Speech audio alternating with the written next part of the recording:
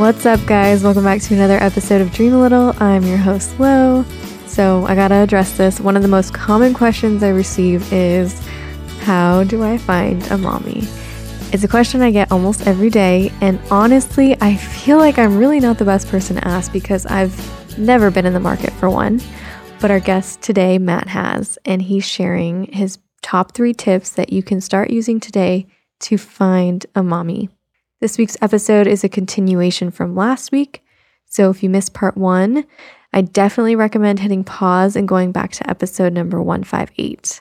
If you like this episode and you want to reach out to Matt, you can find his contact info in the show notes of this episode at thelittlelounge.com/159.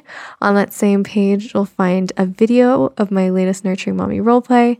I started creating these roleplays to give you a little taste of what it's like to have a real mommy like me to help you feel super little. Again, that's thelittlelounge.com/159. All right, let's get back into it.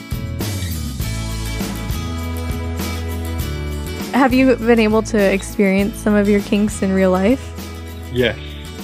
So with the first person that I told that I opened up to about the daddy side of things, we started off with those softcore sort of things, those air quote vanilla kinks, just a lot of it was at that time and in that relationship. A lot of it was very sexual. There were a few times outside of that where you look after someone, you care for someone, you're a bit of a CG outside of the bedroom.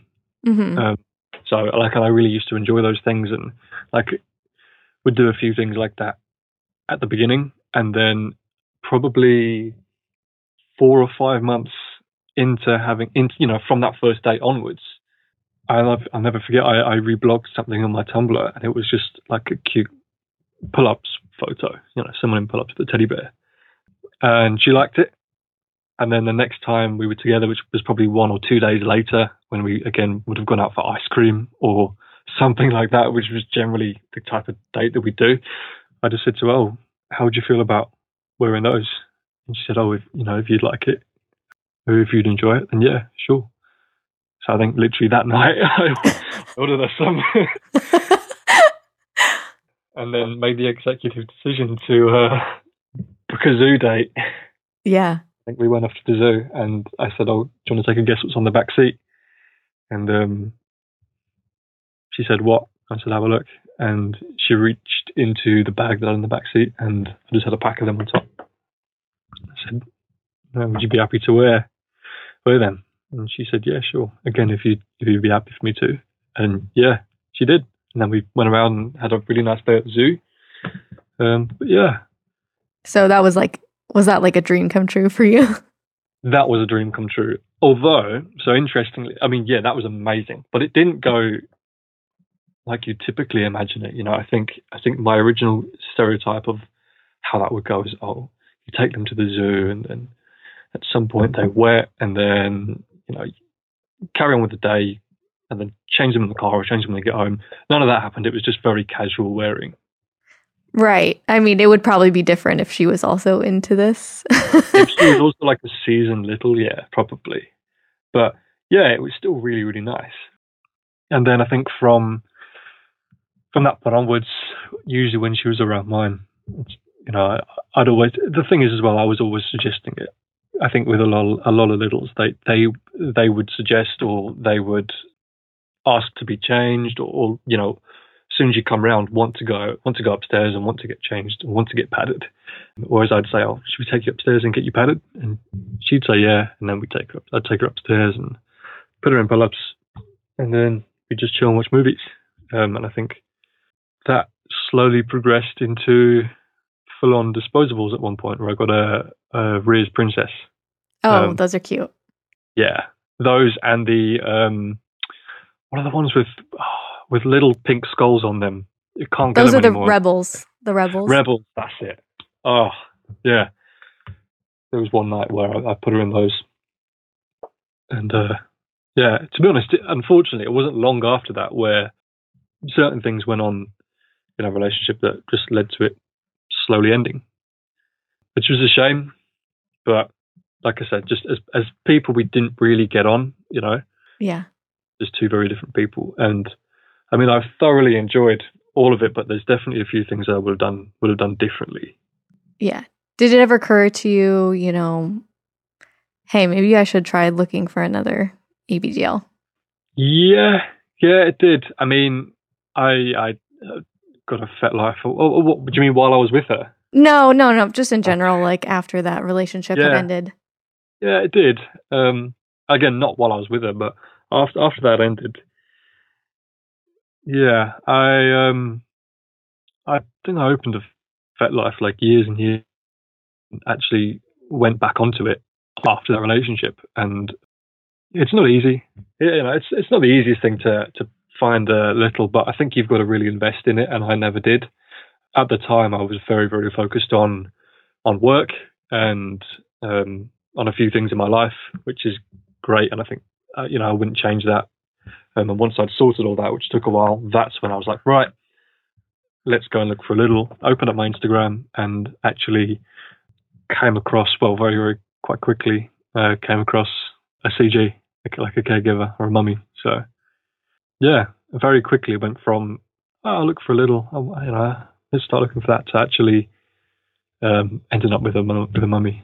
Okay, so you're making it sound so easy right now. Oh, sorry. But okay, so like, can we talk about some of the things that you feel like contributed to like making that process a little easier? Because I can't really speak to finding a mommy. I've never really looked for one. But the thing that I hear over and over again is it's so hard. It's so hard.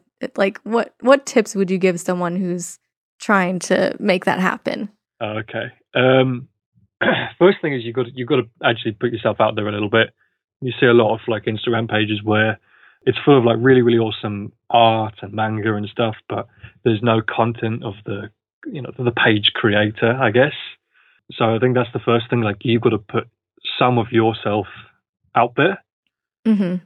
And secondly, don't make the mistake of becoming too infatuated by the kink, you know, and by all those sides. You've got to almost show some of your personal side, and that's where you might, you know, get interest from somebody. And then the third thing is don't scare them away as well. Very important. It's a big 3-stage process. A, put yourself out there and be a bit patient, because, you know, it doesn't happen instantly. Someone's not gonna message you instantly.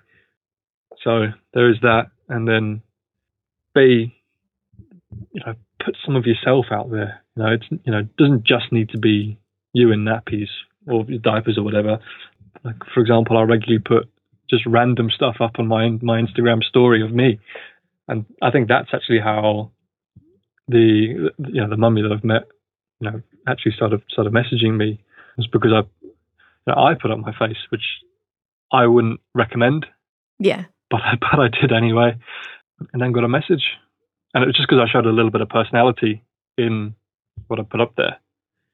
Yeah, and that would definitely make you stand out. Not everyone does that. And also, isn't your profile private as well? Yeah, it is private, yeah. So that helps a little bit, right? Yeah, I'd still say risky. I mean, it's a bit of a mystery there.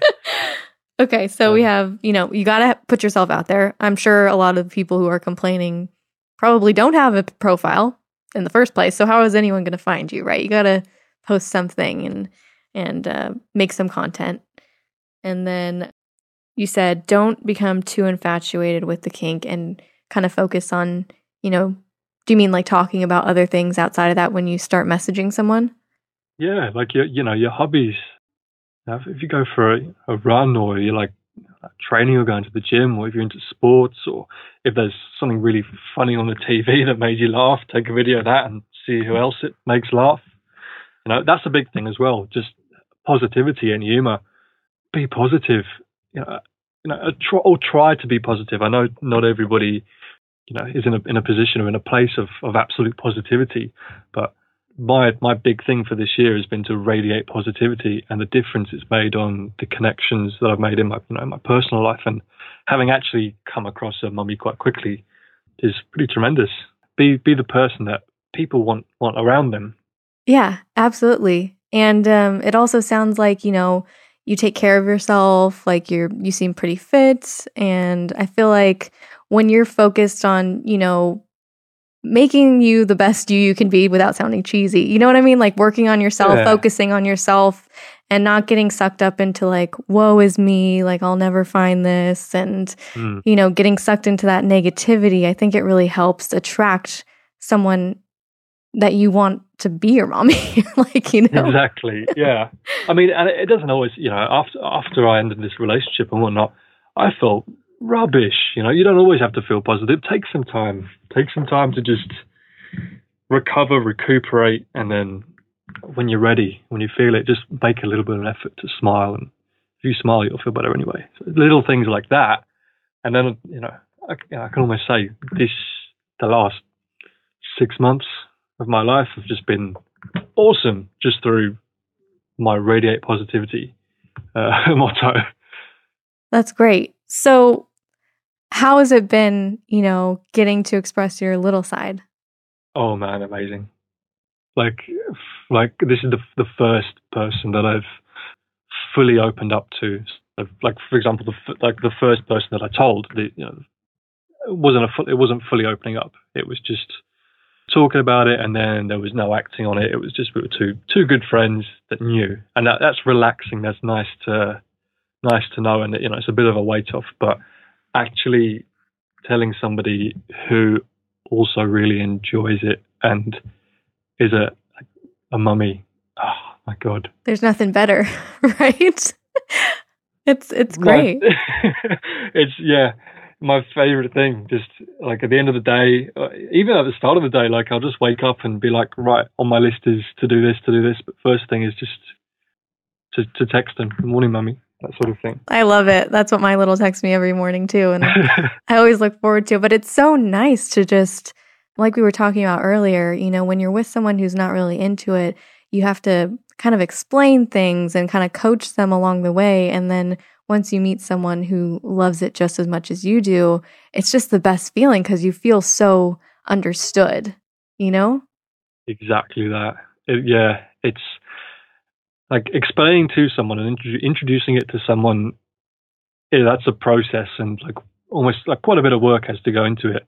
But it just felt like having met this person and opening up to them, like it just flowed seamlessly and effortlessly, and it's just a total weight off. And it's so enjoyable because it's all new to me as well, having someone that is so into it. And part of that pleasure for me too is like knowing that other person is just as into it as you are. It's not like they're doing it because they feel obligated to do it, or they're just doing it for you because they love you. I mean, that's great too, but to know that they're enjoying it just as much, I think that's best. That's so important, isn't it? Yeah, that's why I've been lately trying to encourage people, try to put yourself out there, try to meet people in the community, because there are so many single people who are just disconnected that if they just put themselves out there a little bit and tried to like make that effort to be relatable and connect with people on a vanilla level within the community, I feel like it would make such a world of difference instead of being like, first message, hey, can you be my mommy? Oh my God, like that, I'm sure you get so much of that. Like there must be so much of that out there. Well, do you get stuff like that too? I'm sure like some mommies approach you and they're like, hey, want to be my baby? There's like a surprising amount of fake mommies out there.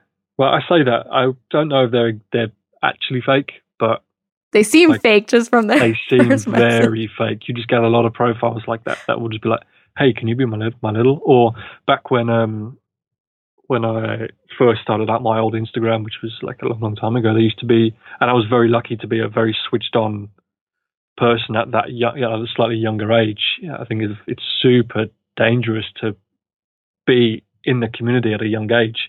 I was very lucky to be switched on. I've had a bit of a military upbringing, so been able to pick up on a lot of those things from a very, very young age. But there used to be a lot of like fake daddies as well. Oh, I'm sure you get plenty of those. Yeah, and there's a lot of that, and it's unfortunate because it tarnishes the community a bit, doesn't it? But yeah, it does happen. It happens get it everywhere. But I just think the way that you approach things makes you stand out. If you're just like approaching someone as if you were meeting them in person and they're a real person and not a potential caregiver, and just trying to find out more about them. Sounds like you really nailed that down. The interesting thing about that is looking for a caregiver or looking for a little, both ways, it makes the whole process enjoyable. Instead of having in your head, oh, I want to go ahead and find a mummy or a daddy or a little, being like, I want that and that's all I want. You've just got a goal in mind, and the actual journey to the goal is just impatient waiting.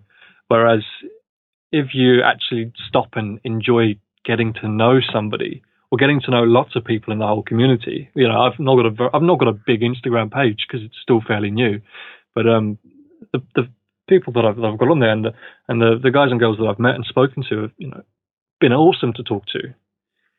It just makes the whole process enjoyable, and it's less like waiting in a line to find a caregiver, and it's more like going down a really fun slide where the caregiver's at the end. I love that. It's all about, the journey. I mean, embracing it, and people can sense, I can sense when someone's messaging me just because they want me to be a mommy or like when they're just genuinely trying to get to know me. Like you can tell too, right off the bat, what someone's intentions are through their first message. So it's really important.